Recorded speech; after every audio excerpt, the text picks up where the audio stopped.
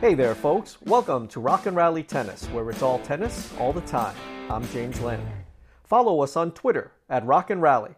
That's rock_and_rally. And on Facebook at facebook.com/Rock and Rally Tennis. This is podcast episode number 205. What an awesome 2021 Women's U.S. Open. This was one of the most thrilling and enjoyable Women's U.S. Opens I've seen in a long time.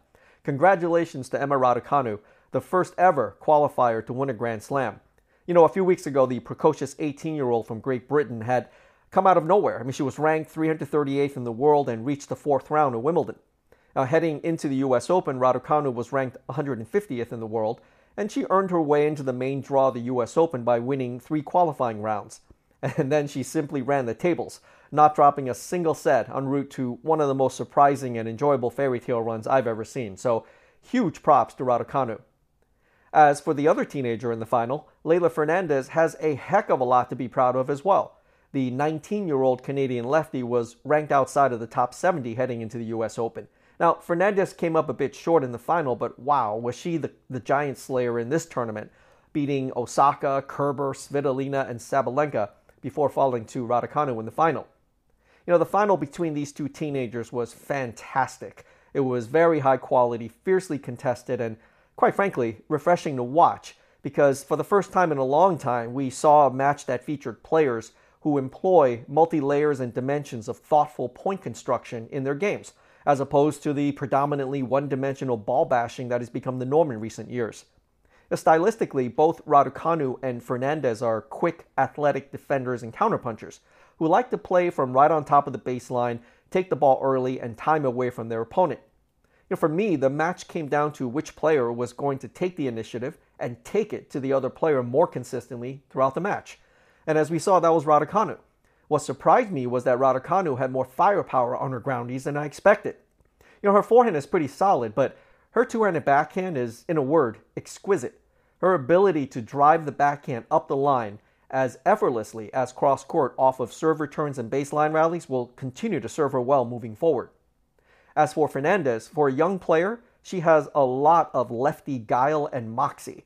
What she lacks in raw firepower, she makes up for with quickness, athleticism, and tremendous ability to absorb incoming pace and then seamlessly redirect with frightening precision. And obviously, she's got a great fighting spirit.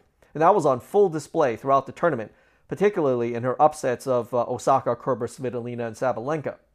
Now, while we're on the topic of their games, I'll share these thoughts. Now, starting with physicality, I would not describe either player as being, physically imposing. Raducanu is listed at 5'9", Fernandez at 5'6". They are both still teenagers, and they need to get physically stronger in the coming years. But on this note, I hope that the path they do not take is getting overly muscled up to the point where raw physicality ends up dominating their style of play, turning them into one-dimensional ball bashers. That would be unfortunate to see, as both players, as I mentioned earlier, do a wonderful job, even at this very early stage of their careers, of incorporating high tennis IQ and multi-dimensions into their play. Now, both players have a lot of room for improvement on their serves, not just in terms of MPH and RPM, but in variety and placement as well. Raducanu at this juncture essentially hits 2-second serves. There is very little differential in speed and spin between her first and second serves. In the semifinal and final, the differential in speed between her first and second serves was only about 6 miles per hour. Moreover, almost all of her serves are hit with slice or side spin. Now, she has an effective slice serve wide to the deuce court, but she has not yet shown that she's got a reliable flat or kick serve, nor has she shown the ability to serve down the tee or out wide to the ad court with consistency. Of course, the ace she served on match point notwithstanding. Now, I'm sure the field has already taken note of this. On a related note, I also noticed that when she tries to serve down the tee or wide to the ad court, she has a tendency at times to fall sideways to her left as she makes her swing, which is probably one of the reasons why she has such a challenging time hitting those particular serves. Hopefully her team is aware of that and are already working to correct it. Other than that, Raducanu's service motion is very sound. It's very fluid, repeatable, and reliable. As for Fernandez's serve, I have similar comments. Certainly stepping up the MPH and RPM are in order, and So would adding a kick serve along with expanding and mixing up her targets on serve. But from a technical standpoint, I believe Fernandez can improve her serve significantly by tidying up her service motion. In other words, making it a little more compact and efficient.